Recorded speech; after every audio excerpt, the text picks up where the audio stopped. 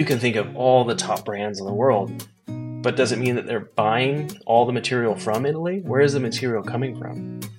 And I felt like I just discovered this unknown secret that was being, shared by the fashion world, that Ethiopian leather is some of the best in the world. They were just shipping it to Italy to be made, into these premium bags because they're made in Italy. And that was the light bulb moment for sure, where we were there working with these women, incredible women, incredibly talented, hardworking, saying, we want jobs, we want sustainable opportunities. Hey everyone, this is Ashley Menzies Babatunde, your host and resident storyteller, and welcome to another episode of No Straight Path, the highs, the lows, and the lessons learned. No Straight Path is brought to you by the HubSpot Podcast Network, the audio destination for business professionals. And we are digging into the human stories behind success, and my hope, as always, is that you leave the conversation inspired, motivated, and excited about your journey.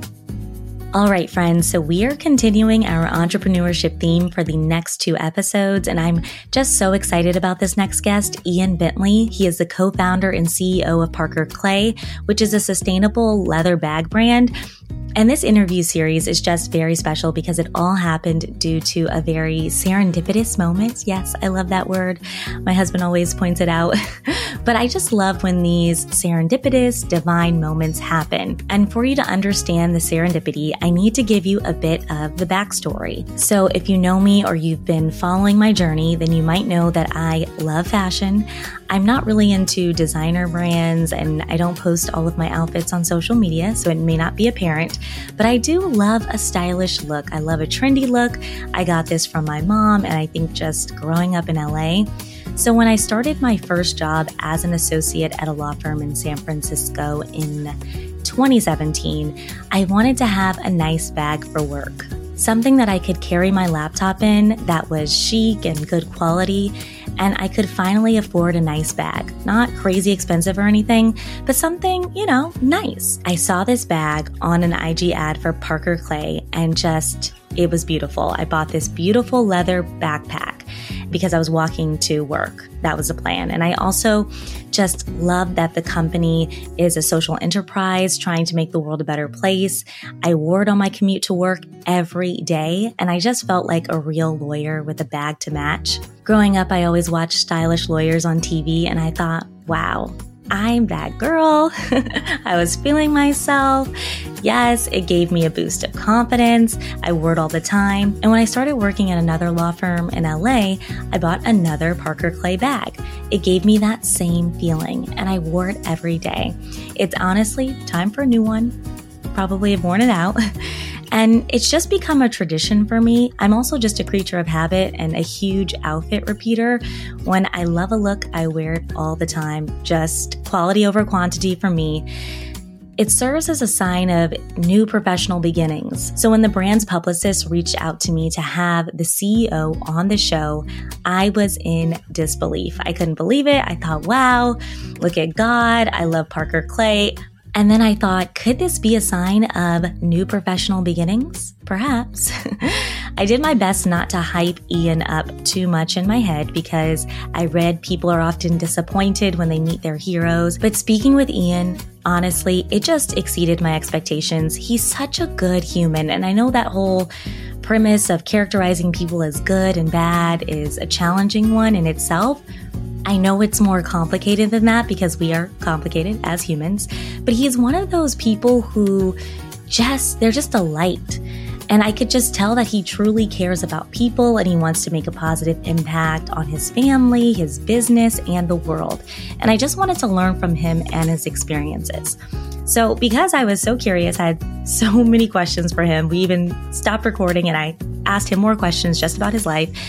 We had to do 2 parts. So this is a 2-part series. But before we delve into the first half of the conversation, let me tell you a bit more about Ian. With a background in business development and a passion to enact change, Ian, along with his wife Brittany, founded Parker Clay while living in Ethiopia. Today, Ian serves as co-founder and CEO of Parker Clay, which has grown to over 200 employees between their office, warehouse, and flagship store in Santa Barbara, California, and their factory and leadership team in Ethiopia. Their commitment is to make a better bag for a better world through a brand which is built to showcase the finest Ethiopian leather and craftsmanship while providing meaningful job opportunities, vocational training, and living wages for at-risk women. As a certified B Corp, Parker Clay is proud to uphold the highest standard of ethical and sustainable processes in both production footprint and social impact. After living in Ethiopia for 3 years, Ian and his wife Brittany and their 5 children, yes, 5, now live in their hometown of Santa Barbara. I think y'all are going to love this conversation, so let's get to it.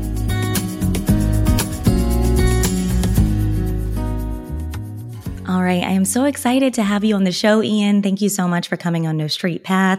As you know, I am a huge fan of Parker Clay, and I can't wait to just learn more about the origin story and all of that. So thank you so much for coming on. Excited to be here, Ashley. Really excited that we get to share a journey together already through being part of what we're doing. So it's fun. Yeah. And before we get to the work that you're doing right now, I'd love to start with your childhood. Can you tell us a little bit about how you grew up, your upbringing, a little bit about little Ian? Talk about getting personal. I love it. That gets right to it. I've found too that as I've gotten older, that little Ian is such an important character in our journey. And I found that as we interact with other people too, is that little you is a big source of power when you harness it, good and bad. And I grew up in LA. Mom and dad was actually entrepreneurs. They had a floral business. They had a pawn shop. My dad worked in creating landscaping for families and companies. And so I always grew up around entrepreneurs, but also just very, I would say, middle-class family. And we moved up to Santa Barbara from LA in high school, actually. And so that was a big transition, especially leaving friend groups and things like that. But I was always into sports, always just really enjoyed being active and creative. And I think another thing about me is I love being competitive too, whether it be sports. I was always trying to push myself and be competitive with anything that I did and enjoyed doing it. And then stepped into high school, and I actually met my wife in high school. So we were high school sweethearts. And it's very strange now that I have children at the age that I was dating my future wife, and also even got married at 19, and I have a 19-year-old daughter. So that's strange because I'm like my daughter, I'm like, I don't think you're ready for that yet. Although I don't know that I was ready for it. And so, yeah, I think that we started our life and career at a really young age. And I still feel like in a lot of ways, little Ian jumped kind of into life pretty quick. And so I think both Brittany and I, we have experienced a lot of life in the years we've already lived it. And it's been just a crazy journey for sure. You did start Parker Clay together. And can you tell us about that journey? Yeah, that was a journey. We knew what we wanted, but also didn't fully know what we were stepping into. And I think that's a big part of that business journey. And I think a part of life, right, is that we kind of choose who's around us to some extent, but don't always control the circumstances that happen. And I think that's what's really important, is that when you know who's got your back and you know who's with you, you know their motivation, their intentions, that's what takes teams, anywhere in the world to accomplish so much. And so when we were dating, we got married, started our careers. Brittany worked in kind of corporate design, corporate graphic design for a number of years. I was always in business and sales and marketing. Took a job in Santa Barbara to do real estate development. We had our first 2 sons, so we started building our family biologically, and my first son, Parker, came along. Then my second son, Clay, came along. Oh, there we go. So those are the 2 boys. That's where the name comes from. And we had talked about adoption when we were dating as something we were both interested in. We did a bunch of research, looked at it, had our first 2 sons, life was going well, careers were going well. And then Brittany brought up adoption again. And I was like, is now the time? Do we want to do that? And it opened up kind of a whole new world where we felt so eager to understand what was happening. Why were so many children orphaned? What was behind that? And we would read statistics like 160 million orphans in the world. And what we know about statistics is that they are often so big numbers. They're faceless, they're nameless. But for me, what I could do is I could look out my back door and see Parker and see Clay running around, playing in the backyard, having security, having a home, having food on the table, not even thinking about those things. And then that number 160 million pops in your head and you're like, what if that was Parker? What if that was Clay? And that really, for me personally, it changed so much. It changed the way that I thought about that. And it was like, if there was a kid somewhere else in the world, not just in Africa or, I mean, it could be here in California, right? It's everywhere. I've got room at my table. How can I open up my home to someone who needs that? And that was what really sent us on that journey for adoption, where we adopted a little girl from Ethiopia. She was just a few months old and traveled to the country for the first time. And I think in our minds, Ethiopia, as for probably many, is a place where there's problems, there's poverty, there's issues. And what I hadn't heard enough about at the time was the beauty, the potential, the incredible things that are happening there. It was just, and that, like, it smashed together when we were there, where we saw certainly these challenges of specifically women who were all saying, hey, look, we don't really want handouts. What we want is jobs. We want the dignity of work. That's what we want. And so Brittany and I, we just kind of became so consumed by this idea of how can we help translate that and create opportunities for women, not just to survive, but to truly thrive. And so we came back from Ethiopia with our daughter back to our boys and our whole family. And we're like, okay, what does life look like now? And we were so unsettled. And so get like, what do we do? And it actually led us to go back a few times within a matter of months of adopting our daughter to Ethiopia to meet with more people, talk to people. And we met this group that was helping women out of trafficking, out of prostitution, doing counseling, rehabilitation work, and then job placement. And so we really felt connected with this group, really felt like we could make an impact, didn't know how, whether it was donating, whether it was visiting once a year. Then this crazy idea pops up. What if we move there? And I were both like, because again, like I said earlier, like when we know what we want or like we get on the same page, we're a force. Like we just go for it. And we were both like, okay, that was just a crazy idea. I'm not sure. What does that even mean? What would that look like? So long story short, within less than a year of adopting our daughter, Brittany and I are standing at LAX with our kids and one-way tickets, moving our entire family to Ethiopia. And we just left everything. We sold everything, left everything, and moved there. And maybe part two of that is that wasn't to start Parker Clay. That was to move there to focus on helping these women create jobs and building that. Parker Clay came as a byproduct of being there and seeing the opportunity, but to merge it with creating jobs for these women. So, yeah. Yeah, no, I love that so much. And I feel like I see such a pattern and theme when people go into entrepreneurial ventures, especially if it's from a passion perspective. And I think it's often you're following your passion, you're following your interest, you're curious about something, and you're doing work that is aligned with the kind of person that you want to be. And then something incredible is a byproduct of that. And so I just love that story. I think it's fascinating. So tell us about the business, about how did you get it started? Why clothing? It doesn't seem like you have, or bags specifically, it doesn't seem like you have that background. Or do you? Tell us. Yeah. So we're living in Ethiopia, working with these women about a year into living in Ethiopia. So it's like 2013. And we were out, it was Brittany's birthday. We were out shopping, and there's not big shopping malls. There's not a lot of shopping options necessarily. But we went to this little boutique that we knew had cool stuff, and we found this leather bag. Again, it caught both Brittany and my eye to the point where we looked at it and we're, what is that? So we go over, open it up, and it has a tag inside that says made in Ethiopia. And we both were like, oh, okay. We want to know more. Literally on the backside of this tag is a phone number for the person who made it. So we call and go, we want to know more. Like, tell us, where did you make this? Where did you get the leather? And he's like, Ian, do you not see the goats and the cows? There's like animals everywhere. Where do you think, as a byproduct of that, where do you think it goes? And I was like, well, is it good? I want to know more. So we meet at a tannery and we go, and this day there's shipping containers out front, like 40-foot big shipping containers, and they're loading them with finished leather.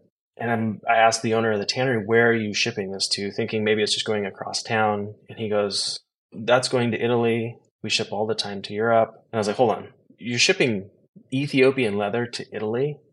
And I guess at the time, 2013, this whole idea of conscious consumerism was just kind of getting started. If you can recall, in 2013, there was a factory in Bangladesh called Rana Plaza that collapsed and killed over 1,100 people. And it was all over front page news because there was some major labels that were being made in this place that clearly was not, up to the standards of human rights. And it became this conversation of, shoot, where are my clothes made? How are they made? Who's making them? And here we are in Ethiopia seeing the behind the scenes of potentially, when I say made in Italy, you can think of all the top brands in the world. But does it mean that they're buying all the material from Italy? Where is the material coming from? And I felt like I just discovered this unknown secret that was being, shared by the fashion world, that Ethiopian leather is some of the best in the world. They were just shipping it to Italy to be made, into these premium bags because they're made in Italy. And that was the light bulb moment for sure, where we were there working with these women, incredible women, incredibly talented, hardworking, saying, we want jobs, we want sustainable opportunities. And here is this beautiful material. Let's see if we can make some products at the source here in Ethiopia. And so we designed a few bags. We brought them back to friends here in the US. Everyone was like, where'd you get that? And we're like, we made it. Like, oh, I want one. And that in 2014 kicked it off. We started it out making a few bags. We sent them back to a friend's garage here in California who was like fulfilling them on the weekends. We opened up an e-commerce website, back when, I think even before Shopify existed, it was like Squarespace. And we just started figuring things out. We started with a few people, a few sewing machines, a few employees. International business is a whole other thing, right? So understanding different legal requirements in different countries and how as a foreigner you can operate, how as a foreigner you can invest. Had to figure out all those things as we've grown. And I guess at that point too, it's important to, I think when you think of these origin stories, it's so important as a business owner, or if you're interested in business, to know it doesn't just happen. I love the recent movie Air that came out about the Jordans. Such a great entrepreneur journey. We all know the Jordans now, but back then that wasn't a thing. They weren't even on the map for those. And there's moments in time where you have to kind of be willing to risk it all. I think that's the true piece of it. For us, buying a one-way ticket, we knew it was the right thing. And you're like, okay, let's go. You got to throw a little bit of recklessness, it almost feels like, to it. And so for us, that led to where we're at today, which we are now at about over 200 employees, 80% are women. We have our own factory in Ethiopia. We're one of the highest rated B Corps in the world for leather goods. We're the largest exporter of finished leather goods from Ethiopia to the world. And, in a lot of ways, I feel like we're still just kind of getting started because the opportunity here is massive. But it started with, those first steps. What a journey. Yeah, you're right. There's so many moving pieces and it isn't overnight. That's so true. And I think that I am curious about the conscious consumer because I am one. And that is what really drew me to your work and the bag specifically. At first it was just the look because I wanted it to be nice and clean and chic. And so it's very much my vibe and my style. But then I saw the mission behind it.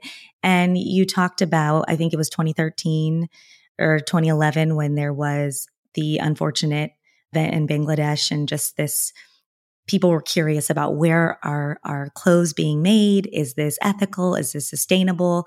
And so how has the conscious consumer really impacted the fashion industry and your business specifically? Yeah, I think sometimes with fashion, you have trends that phase in and out. You've got, now my kids all want to wear the clothes I wore in high school, right? It's like those 90s are roaring back. And those kind of come and go. And then there's movements. And I think this is a movement around conscious consumerism, no doubt. In the same way we got consumed with the idea of fast food, right? We know fast food is probably not the best to be putting in our bodies. And I think the same with fast fashion is what we're putting on our bodies has the same type, not only physical effect, but it has the effect on many, many other people. And for years, the fashion industry has been a black box. And even today, there's still, I think for many of these big companies, I can't tell you even, like I'll give you a real example of even today in our business. We look really closely at our margins. And as a business, you recognize as you start growing and getting deeper into what makes you profitable or growth and things like that, is you look at your margin. And there are certain things that could easily be cut, right? Or you could easily kind of go, hey, well, this would really shrink our margin or increase our margin if we cut these things out. But usually it's at the cost of something or someone. And you have to make decisions as a business owner. And this is where I think that business can merge with the movement around conscious consumerism, is that the consumer also has the force to vote with their dollars, the force to vote with what they're choosing to eat, what they're choosing to wear. And that's important. Like historically, we've heard that term of greenwashing, right? That's kind of well understood. For listeners who might not know about greenwashing, can you explain? Because I actually don't know either. So maybe an extreme, where it's like if you're a cigarette company and you're like, hey, we're planting trees to, you're like, oh my gosh, really? Like, are you doing good? Or you're kind of taking a small ounce of something that is impactful and you're like trying to wash over everything you do. It may be really bad things that you do, but you sprinkle in a little impact. And I think that this whole movement of conscious consumerism has gotten the attention of a lot of big brands. One of them is H&M, where like H&M has talked about their conscious like cotton and things like that. Well, they knew that they were really only doing a little bit of this impact and really blowing up the story like it was their whole line. That would be more greenwashing. So what's happened as a result is now a lot of influence and influencers and people and consumers are doing what's called green hushing, which I think it's like that should be the scary thing for companies that are greenwashing, because they're going out of their way to saying, hey, H&M, like, no, you're actually not doing that. And we're going to tell people about that. And so, and they've responded, to that. And I think that's part of the growth is that, look, as a customer, as a consumer, you have the power to influence the type of brands, the type of products that are being produced. And I think that what happens is that what I think, and I would imagine you as a conscious consumer feel, is we hate to compromise. Oh, I really want that bag, or I really want that clothing, or I really want to buy this food, but I can't afford it. Or, it's like, so I'll buy this lesser option because it's all I can get. And I think that's part of us as consumers. It's why Amazon is so big. It's like, I want that ease. I want that price. But we have to make that conscious choice to say, you know what, even if I spend a little bit more, this is what my values are, and this is what I represent. And so I'm going to shop that. And that's what we're seeing is that those conscious consumers, they are willing to pay a more of a premium for products, but they're going to hold those companies accountable. And I think that what we need to see is the success of companies that are accountable, that are doing the right thing, because that's going to influence more business. Right now, you see these huge, giant companies that are crushing it in the market, but, it's like they're doing it at the expense of the people behind it, and the customers don't know. It's like it just supports things in the wrong way. Yeah, no, I completely agree. I was Just like I was very strategic about my bag, I also was with my engagement ring and making sure it was ethically sourced, and did a lot of research. And thankfully, my husband followed through with that one. So he's a good man. He's a good man. I can tell already. He's a good man. That's a good point too, right? Because you're like, yeah, you're going to wear this wedding ring that represents such an important point in your life. You're going to look at every day and you're going to go, this bond, this marriage, like what a moment.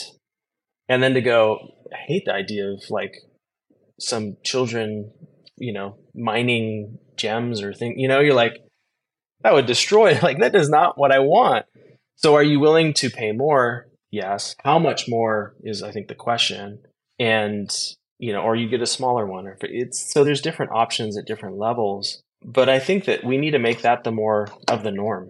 We can't make and I think people just don't know how to find those options. Right now, we may need to search a little bit more, but I'm hoping that becomes a much easier search for more people because that becomes the norm of business. Yeah, I agree. Definitely just creating a bigger platform for these kinds of businesses, and also just from an affordability perspective, trying to figure that out too, just because, how capitalism works.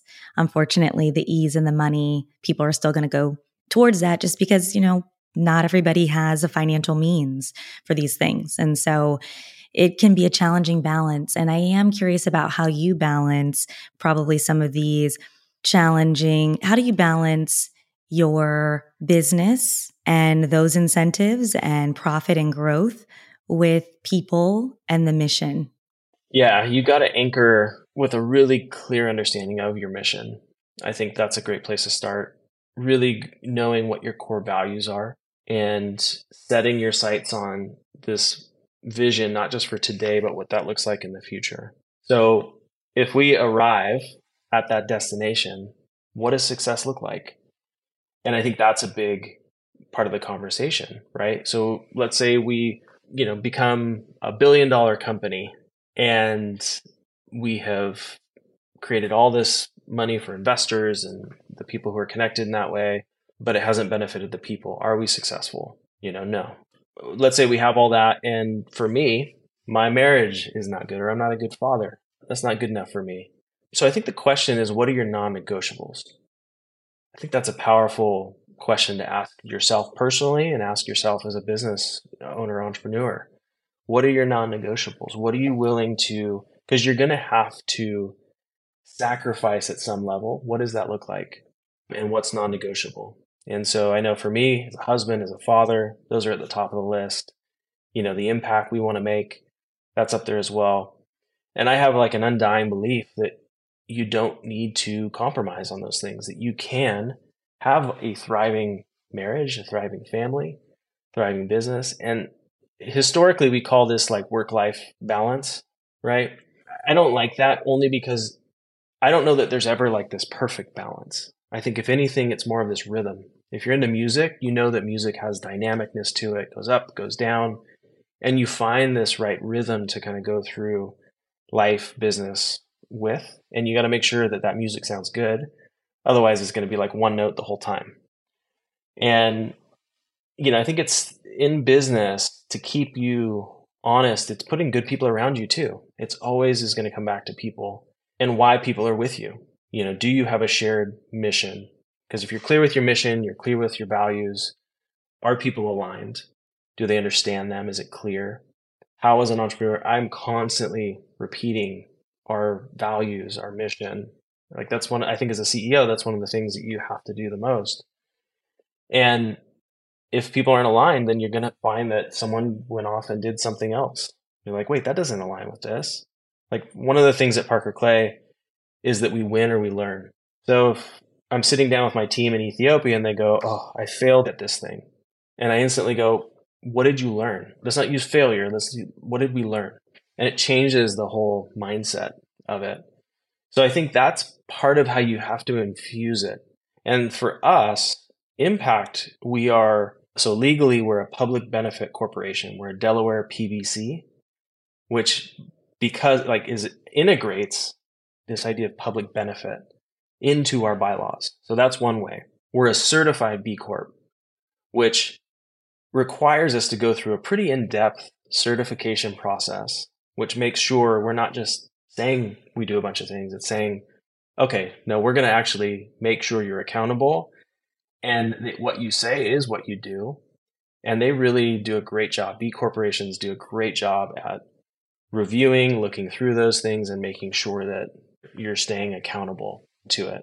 So that's another layer. I think if you're working internationally and you have different operations in different countries, that the leadership teams are there. I think for us, being in Ethiopia about once a quarter is really important, being face to face, because I think and would hope if some of those companies went to Bangladesh and Rana Plaza and saw what was happening, they would have been deeply accountable for that. But there's almost like the ability I was never there. So I never saw that. I wish I would have known. Well, put yourself there, like show up. And not only that, building those relationships. Like when I'm face to face with someone, I care about that person. So I think those are maybe a few guidelines and rules to kind of think through that. But I think you have to constantly check yourself, and you have to make sure you have accountability to some of those metrics in order to make sure that you're not mission drifting off of what you're trying to do. Yeah, no, I think all that is excellent advice. I'm just thinking, Ian, can you please be my boss? Because just really, wonderful leadership advice. And you're right. It's just going and humanizing the people that are working for your company and trying to really live out that mission. You want to know people. And so, and I love, you said, can you remind me? You win or you learn. You win or you learn. You win or you learn. Yes. Yep. I love that. It's not failure. And, you've seen some of the greats of even sports mention things like that. I mean, Michael Jordan won I think 6 championships, but he lost many more than that. He's missed many shots. Like one of the greatest Nike ads created was this whole, I don't know why I'm talking about Michael Jordan so much, but he's amazing. I was going to say, because of what you told me earlier, how you said how you just love, and also how you just love sports and growing up, and how that is certainly reflected just in your personality. You're connecting young Ian back to me. I love it. But yeah, I think that early when you're young, you think that you lose, it's all over. And it doesn't. My son, and this is the cool thing about being a dad, that's one of my favorite titles in the world is just dad. It's amazing. And I almost feel emotional talking about it. My son, Parker, he's a sophomore in high school, and he got his team to the quarterfinals in lacrosse. They just lost their quarterfinal game. But I've been talking to him so much about this. Win or lose, you're amazing. I love you. I'm in your corner. I'm going to cheer you on. And so we were driving back home, and there was a big mountain in Malibu. It's this big sandy mountain that's beautiful. It kind of goes down into the ocean. I don't know if you know what it is. It's if you're driving along PCH, it's this cool big sandy hill, and you can go up to the top and run down. So we just jumped out of the car and bombed down it. And it just was this, I don't know, this moment to celebrate the hard work and to step into the next direction and to keep going. And, that's the beauty is it's not, failure would be you're done. Business, if you have to close you run out of money or something like that, those are those big definitive moments. But when you get to wake up and keep going, we're learning. We're all on this journey of learning and growing. And I think that's what we want to encourage. And so early, young Ian probably thought losing was failure. Ian at a more mature age, as I'm growing and learning, is that's opportunity to grow and learn. And it's the stuff that makes you stronger. Thank you for listening to another episode of No Straight Path, the highs, the lows, and the lessons learned. Remember to share the podcast with friends and family. And my hope is that these stories help you navigate your No Straight Path journey. If this content is adding value to your life, and I hope it is, please take a few minutes out of your day to rate the show and write a review. You can click the link in the show notes to write a review. It helps other listeners find the show, and I just really appreciate it. Have a lovely week, embrace the journey, and remember, you're not alone.